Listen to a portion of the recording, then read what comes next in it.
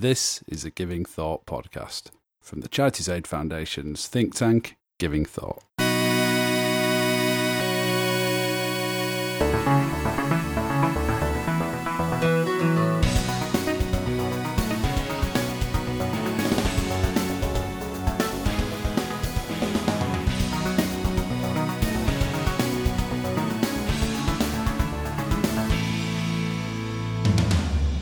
Hello, you're listening to the Giving Thought podcast. This is the podcast from CAF's think tank Giving Thought, in which we look at big issues and themes of the day and how they relate to philanthropy and the work of civil society. I'm your host, Rod Davis, and this is episode 31, in which we're going to take a special look at the recently launched UK government's civil society strategy. Now, I have to say I wasn't necessarily planning to put out an episode in the middle of August. I thought I might take a bit of time off. I've got a few interviews lined up and already recorded, so I was going to sort those out, get them together and start again afresh in the autumn. And then somewhat unexpectedly, this week, the UK government announced quite late in the day that it was going to be announcing releasing its civil society strategy at midnight on Wednesday, which was somewhat odd. It was a document, lots of us have been expecting for a while, and they'd had a big period of consultation. I was involved in various kind of ways of interacting with that and submitting a response, but we weren't quite sure when it was actually going to end up coming out, which is often the way with these things. And then it took us all a little bit by surprise by coming out this week. It raises a few eyebrows in that a government document coming out in the middle of August when Parliament is in recess is somewhat peculiar. Not exactly sure what lessons to take from that, but hey-ho, that's how it happened. So I guess what I wanted to do in the podcast today was just run through a few of the things that I thought were most interesting, having read the strategy a couple of times, and probably kind of, as is the way with this podcast, put them in a bit of a wider context, sort of historical and international context, so that it's a little bit less parochial. And also I spent all day yesterday bogged down in the details, so I don't really want to do that again. So anyway, without further ado, let's dive into it and start kind of picking up on various themes and ideas.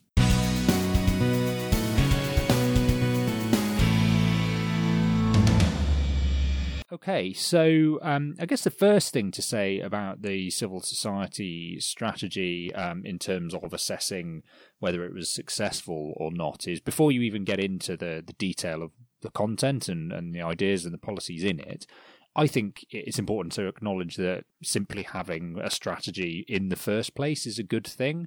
It's certainly not the first time that the government has had a strategy for civil society, but it's the first time for a while that they've done one of this scale.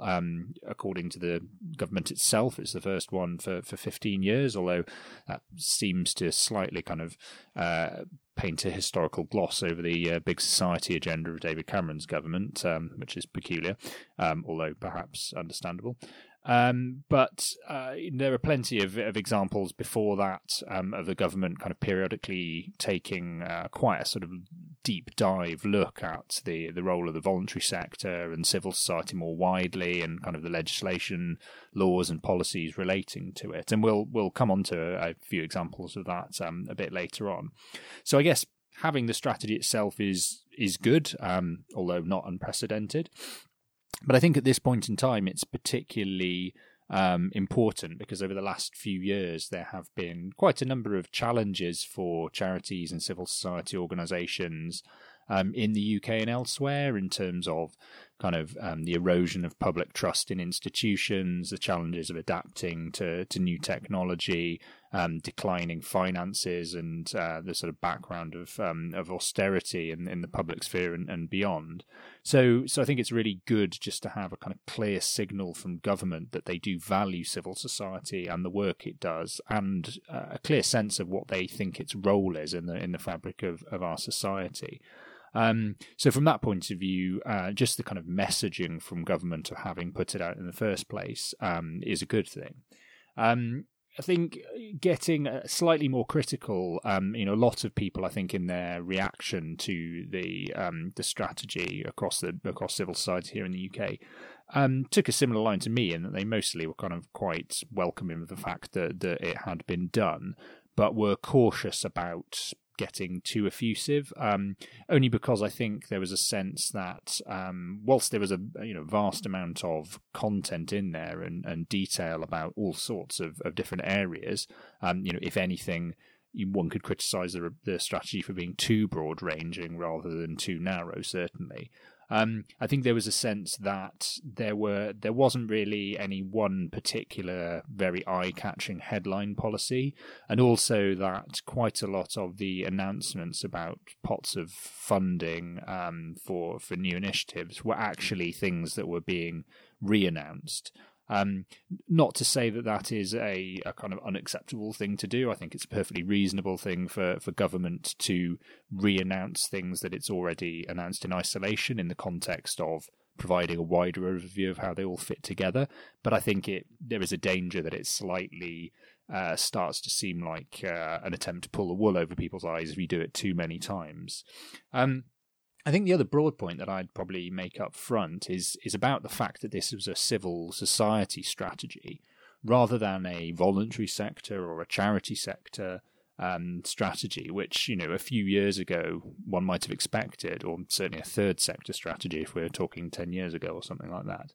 And that, I think, in itself was interesting because it represents a trend that we've seen over the last few years for the government to want to adopt the language of civil society rather than that of sort of specific sectors. And this was taken much further, I think, in this strategy than we've ever seen before, in ways that I think were both positive and some which I think were slightly more concerning. So I think the real thing that came out of the strategy as a kind of top level point to me is the government is very keen to redraw the definition of civil society as broadly as possible to include pretty much anything and any kind of activity or organisation that is some way aimed at delivering public value or social value.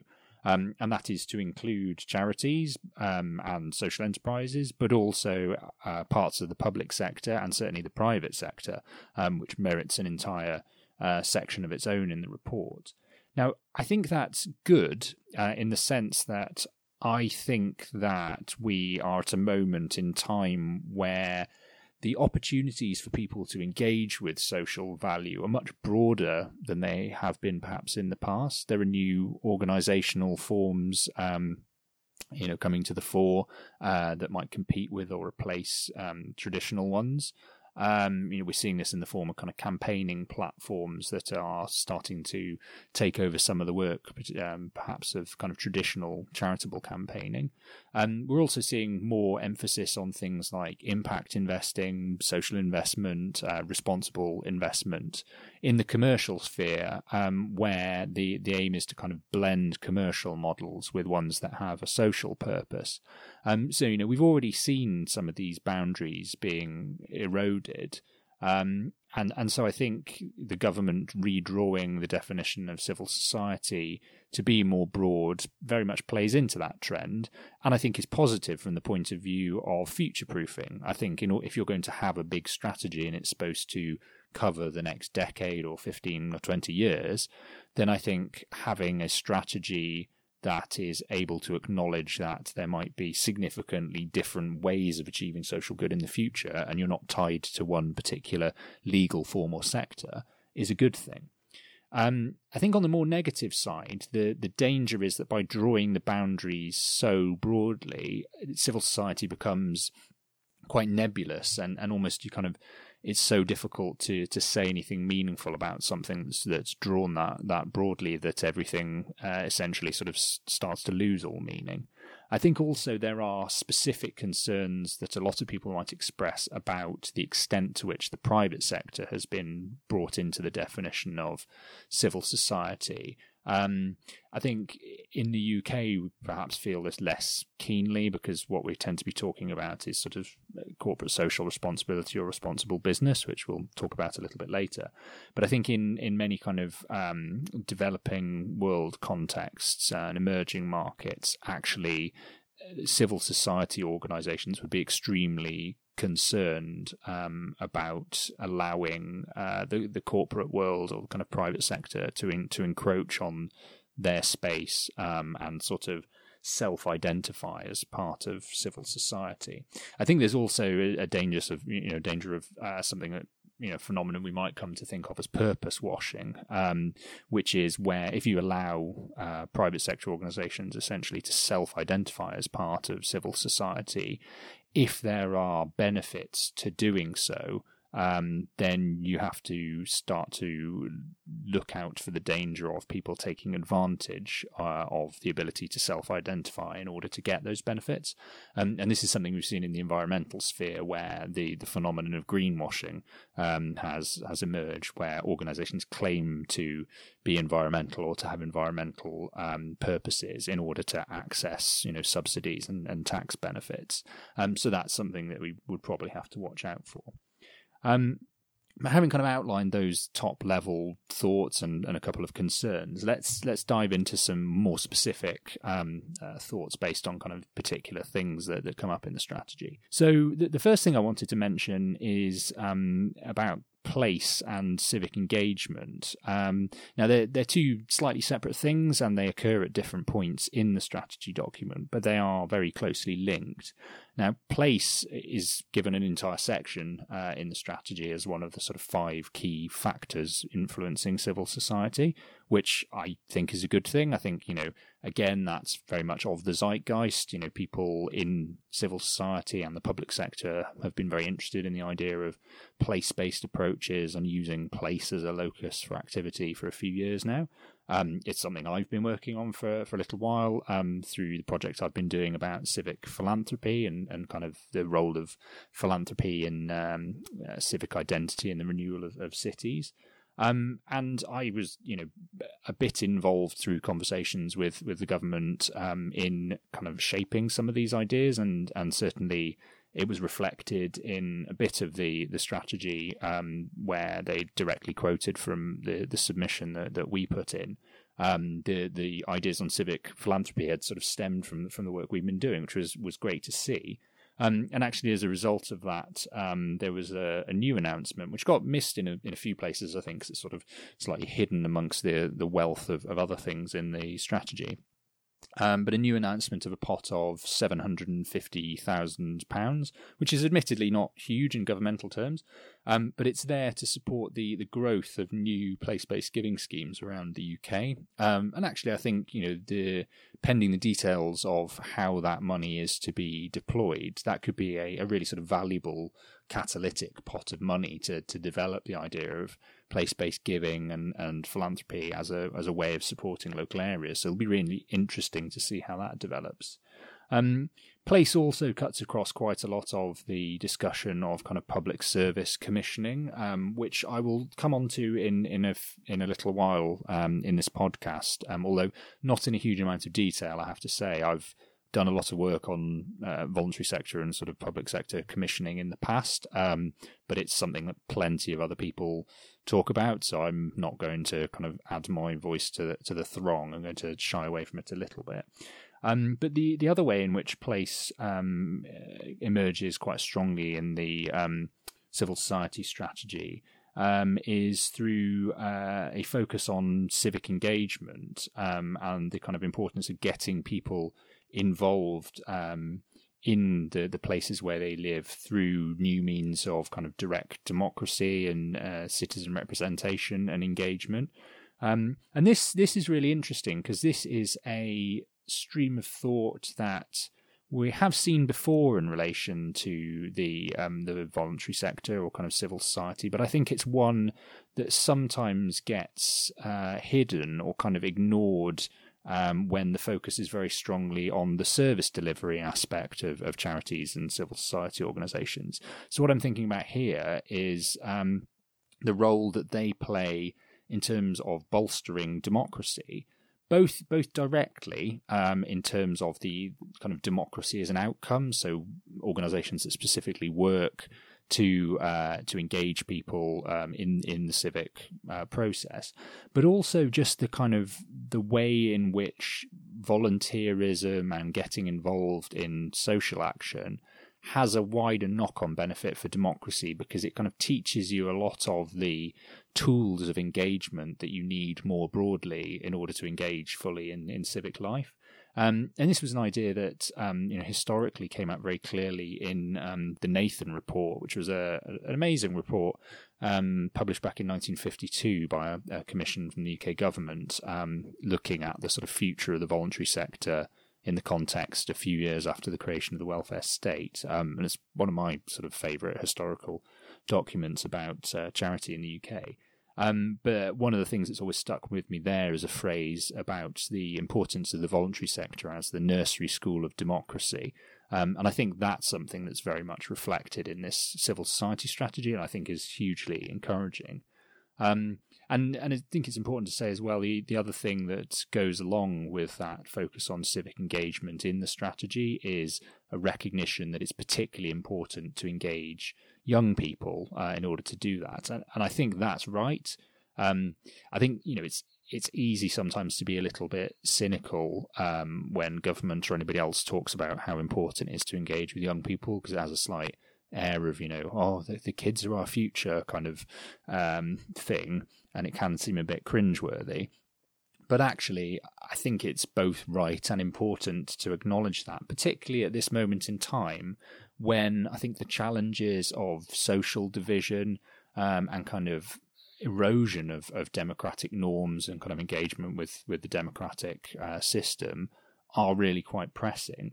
And also, I think where you need to acknowledge that young people seem to have quite sort of significantly different attitudes to institutions and their relationship with them than previous generations did. So they don't seem to have the same sense of identity with things like political parties or perhaps with kind of charities as institutions.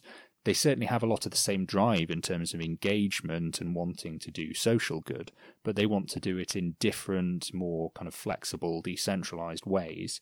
And I think it's important to acknowledge that in efforts to engage them with civic life. Another big theme that comes through in this strategy, which I think is really good, is a very clear statement of the value that the government places in the campaigning role of civil society. Again, this is something that has at various points been slightly forgotten in the desire to kind of highlight the service delivery role of charities and voluntary organisations. But, I've always argued, for instance, in the book that I published a few years back now about the history of philanthropy in the UK, that the campaigning role of civil society organisations has always been just as important, if not more important, than their service delivery role. And when you look at a lot of the big social advances that have occurred in the UK and elsewhere, over the last couple of 100 years, usually when you look at those, you can identify a very strong thread of civil society involvement when it comes to identifying those issues in the first place, bringing them to kind of mainstream public attention, pushing the political agenda towards adoption of them and resulting in kind of systemic change or legislative change. And you can think of things here like, the abolition of slavery, kind of the extension of the vote to women, universal suffrage, and things like establishing the decriminalisation of homosexuality and the eventual kind of introduction of gay marriage. In all of those things, that it seems to be the sort of trajectory that you can often identify. So it was very good to see the government putting out such a strong statement about the importance of that campaigning role. I think it was also good to see an international element brought into that message. So acknowledging that it's important not just that the UK itself is positive about the role of civil society campaigning, but also that it acts as a champion globally for the value of civil society campaigning and acts to protect it where that protection is necessary. And I think that's a hugely positive statement, because the phenomenon that we've discussed before on this podcast about the closing space for civil society in various places around the world is a real threat to the health of civil society and to democracy more widely. And I think part of the UK continuing to be a defender of democracy on the global stage is to support civil society against that kind of repression and encroachment. So, bravo for that one. I think the one bit of grit in the oyster with this, and one that, I personally thought was perhaps a missed opportunity, and I think others would much more vocally criticise the government for, was that the positive tone of messaging about the importance of campaigning slightly jarred in the context where they didn't at the same time take any visible steps to overturn existing pieces of legislation or regulation or policy that are seen to be quite negative towards the campaigning role of charities. So I'm thinking here of things like the Lobbying Act, which was introduced about 4 years ago now, and introduced restrictions on the ability of charities to spend on political campaigning during election periods. And similarly, the introduction of clauses into government grants and contracts which prevented money being spent on political lobbying and advocacy. Both of these actually, in effect, without going into too much detail, haven't really impinged that much on any particular organisation, because the criteria on which they would be imposed make it quite unlikely that they would be, and also the sort of amounts of money that have to be involved mean that few organisations will get caught by the rules. But lots of people have often pointed out that the problem is less the actual implementation of the laws for particular organisations, and more the kind of narrative tone they set and the chilling effect they might have in terms of the way in which it presents the government's view of the campaigning role of civil society. And it's quite odd to see the government put out such a positive message about campaigning on the one hand, but at the same time, in the same document, in fact, continue to defend the necessity for these kinds of policies. So it will be interesting to see how that tension plays out. So moving on to something else that's a big theme in the strategy, and that's around kind of welfare and public services and public service reform.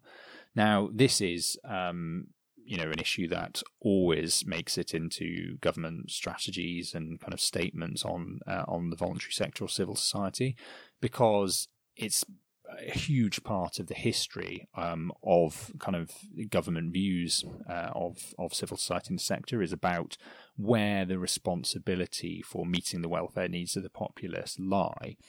I think this is the bit of the report that kind of laid it open to most easy criticism in the short term here in the UK. Firstly, because it has very strong echoes of the big society agenda that was strongly promoted under David Cameron's government, which eventually became a bit of a laughing stock and kind of still carries quite unfortunate connotations. And there were certainly a few articles immediately saying that this strategy was essentially nothing more than a new big society. I think also as with the big society, the danger is that ideas about the relationship between government and civil society when it comes to welfare provision are often fine in isolation, but these things don't happen in isolation, and can't be viewed in a vacuum. And actually, once you take into account the wider context of kind of public finances, they often become much more controversial. And that's certainly the case at the moment.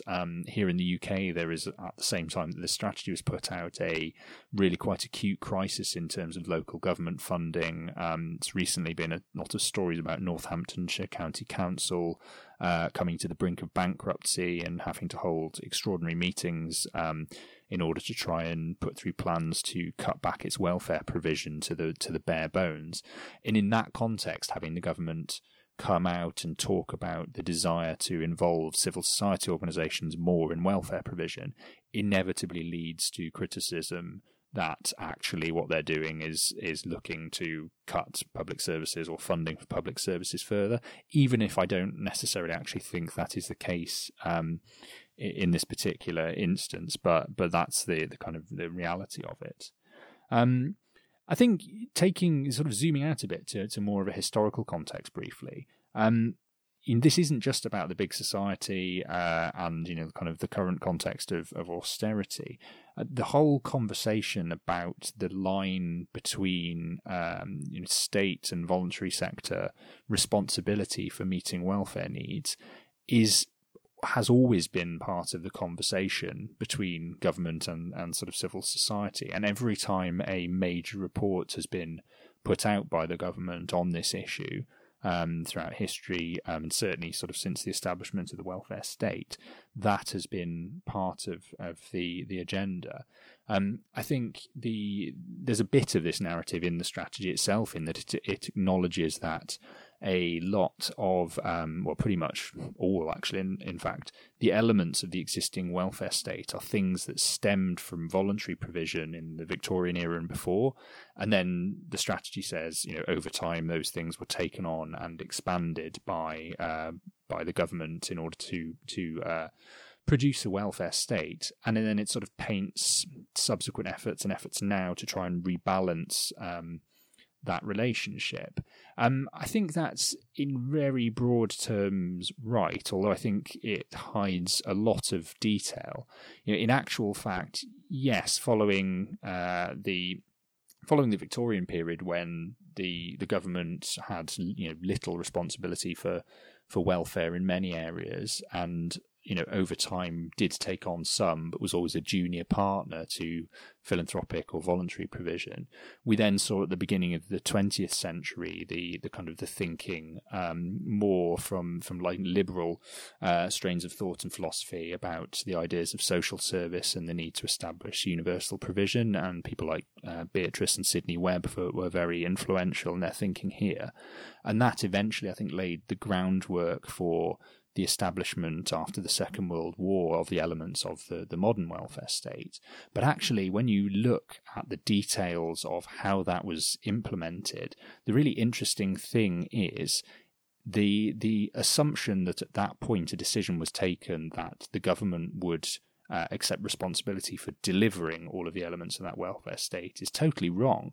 Actually, even the legislation for something like the NHS didn't specify that the government would have to deliver all of the elements of kind of universal provision of healthcare.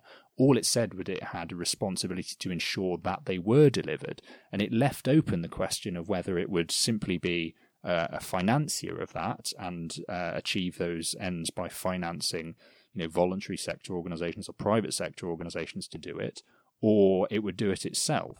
And actually, it was only really because of the ideological views of Aneurin Bevan, who took a very strong position on it and nationalised the hospitals, that we got the sort of government-led welfare state that we did have. And then over time, there was, as it became clear that the government also wasn't capable of taking on all of the elements of welfare, and there were going to be gaps in provision and a need to challenge provision and augment it. There was a kind of ongoing conversation between the state and civil society and the philanthropy and voluntary sector about where the different elements of that responsibility would settle. But it's been, a kind of complex conversation that has gone back and forth over time. And I just wanted to read a quote actually from the Nathan Committee report, which I mentioned earlier, just to kind of show you, quite how long this conversation has been going on. And this is from 1952. And it says, "At no time can we discern any antithesis between public and private welfare services, or the making of any fundamental distinction between their aims and functions. And today the public services for social welfare are carried out only with the help of innumerable voluntary workers and by making use to an important extent of voluntary agencies. So far from voluntary action being dried up by the extension of the social services, greater and greater demands are being made on it. We believe, indeed, that the democratic state, as we know it, could hardly function effectively or teach the exercise of democracy to its members without such channels for and demands upon voluntary service," which, is an amazingly sort of far-sighted view, I think, of the relationship between sort of state provision and voluntary provision, and the additional value that civil society brings to the democratic process. But anyway, I will sort of put my historical asides to one side at that point. I just want to talk briefly about a couple of other things that were there in the civil society strategy that I thought were particularly interesting and important. So one of those is a focus on the importance of digital. I personally would say technology, because I kind of hate the phraseology of digital, and I think it's slightly limiting.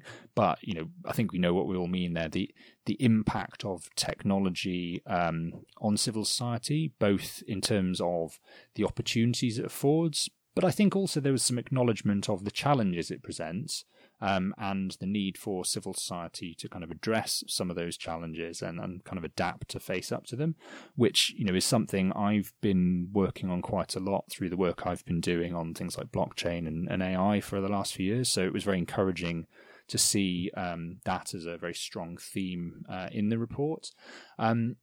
As with a lot of areas in the report, I think there was a lot of narrative and ambition around that particular theme, and not necessarily a lot of detail about what was to be done about it.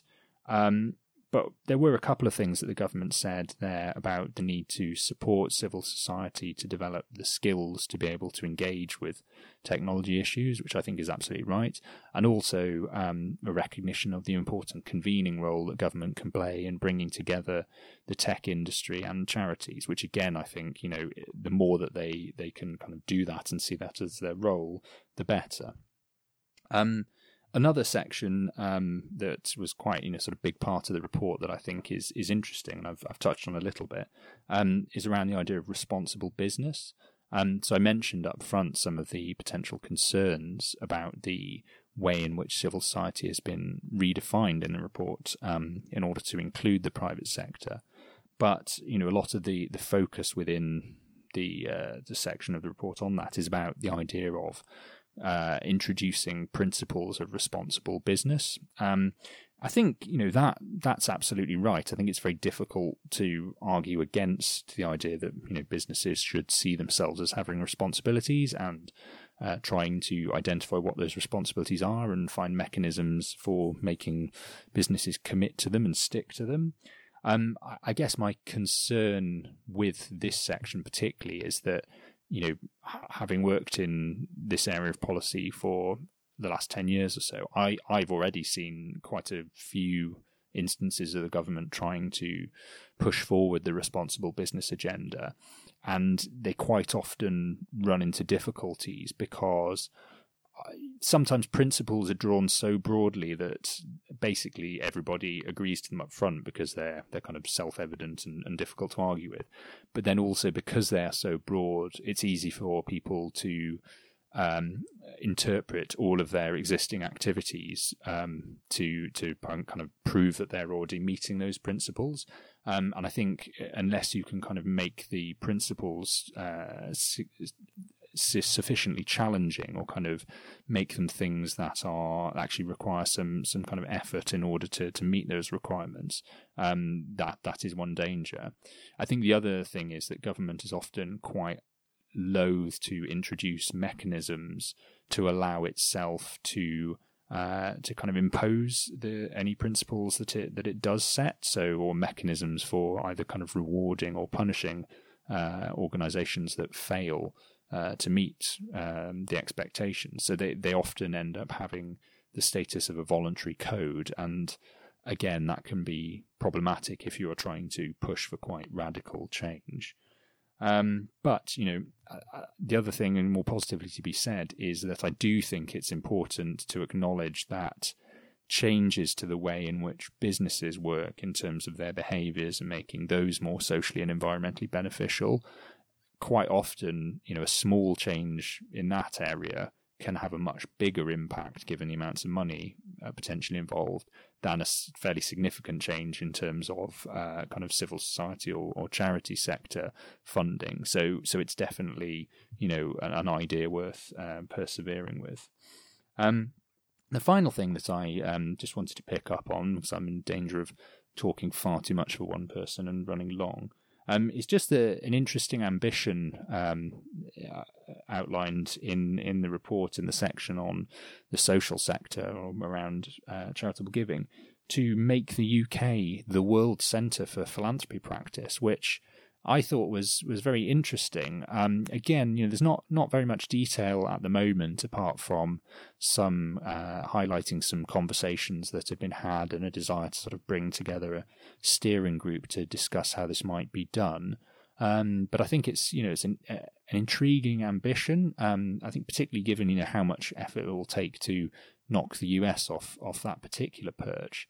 But I guess the reason it's particularly interesting is in the current context where Britain is having a debate in all sorts of ways about what its role in the world will be post-Brexit. The idea that trying to make philanthropy part of the pitch to the rest of the world about Britain on the global stage is a really interesting one. So it will be fascinating to see, what details get filled in on that in coming months and years.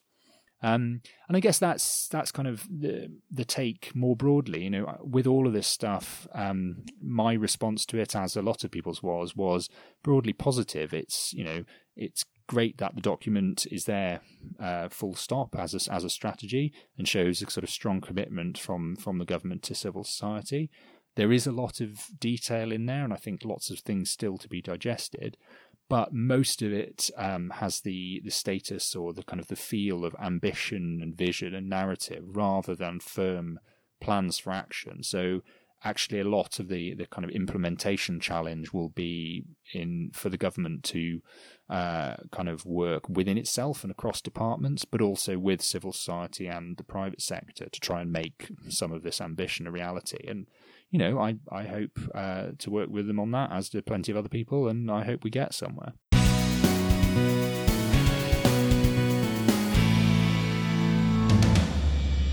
Okay, so that's the end for your bonus August Civil Society Strategy Spectacular. Apologies if I've banged on a bit on some of that, but I'm spending quite a lot of time working on my own at the moment, so kind of when given the opportunity to talk, I can't really shut up. But it just remains to say that we'll be back properly in early September, when I've got some really interesting interviews already in the can and some other ones lined up, so there's lots to look forward to. Other than that, if you're interested in the sort of stuff that we've been talking about here on the podcast today, check out the Giving Thought section of the CAF website. Follow me on Twitter at Rodri_H_Davis. If you've got ideas for things we could talk about or people that I could interview, drop us a line at givingthought@cafonline.org. Other than that, subscribe to the podcast, download it, share it with your friends, tell them all about it. And other than that, I'll see you next time. Okay, bye.